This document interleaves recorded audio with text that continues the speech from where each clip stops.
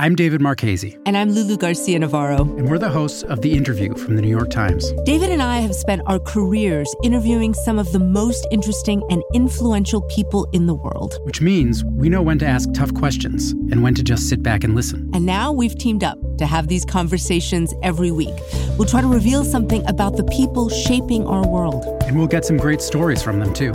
It's The Interview from the New York Times. Listen wherever you get your podcasts. From the New York Times, I'm Michael Barbaro. Here's what you need to know today. The Taliban is nearing a complete takeover of Afghanistan.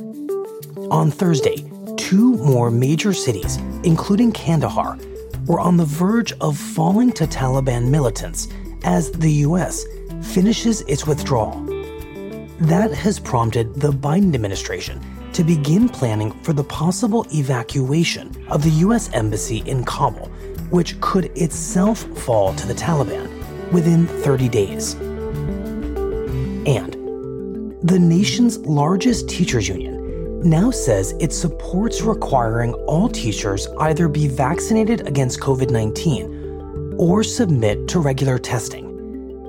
The decision by the National Education Association is the latest sign that vaccine mandates may become a widespread condition of employment as the Delta variant of the virus ravages the United States. That's it for today. I'm Michael Barbaro. See you on Monday.